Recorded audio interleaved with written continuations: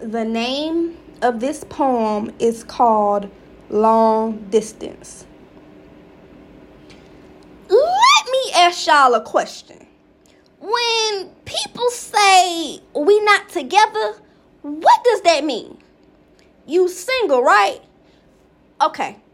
So, what if you're single but still having conversation? Do that mean y'all together? I'm confused. When I came to visit, I was single, but still talking.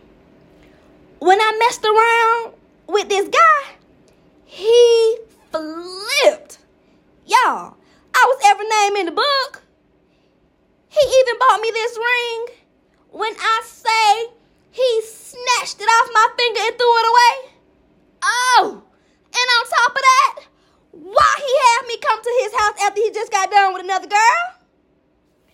You would think this would have been the end. But I started driving in and out of state to see him. We would even meet halfway sometimes.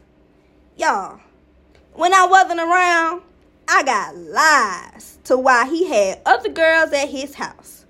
Captain Save-A-Ho is what I called him. She had nowhere to go. I was sad and needed someone to hold me. She a patient at my job. That video is old. I could tell y'all we broke up again.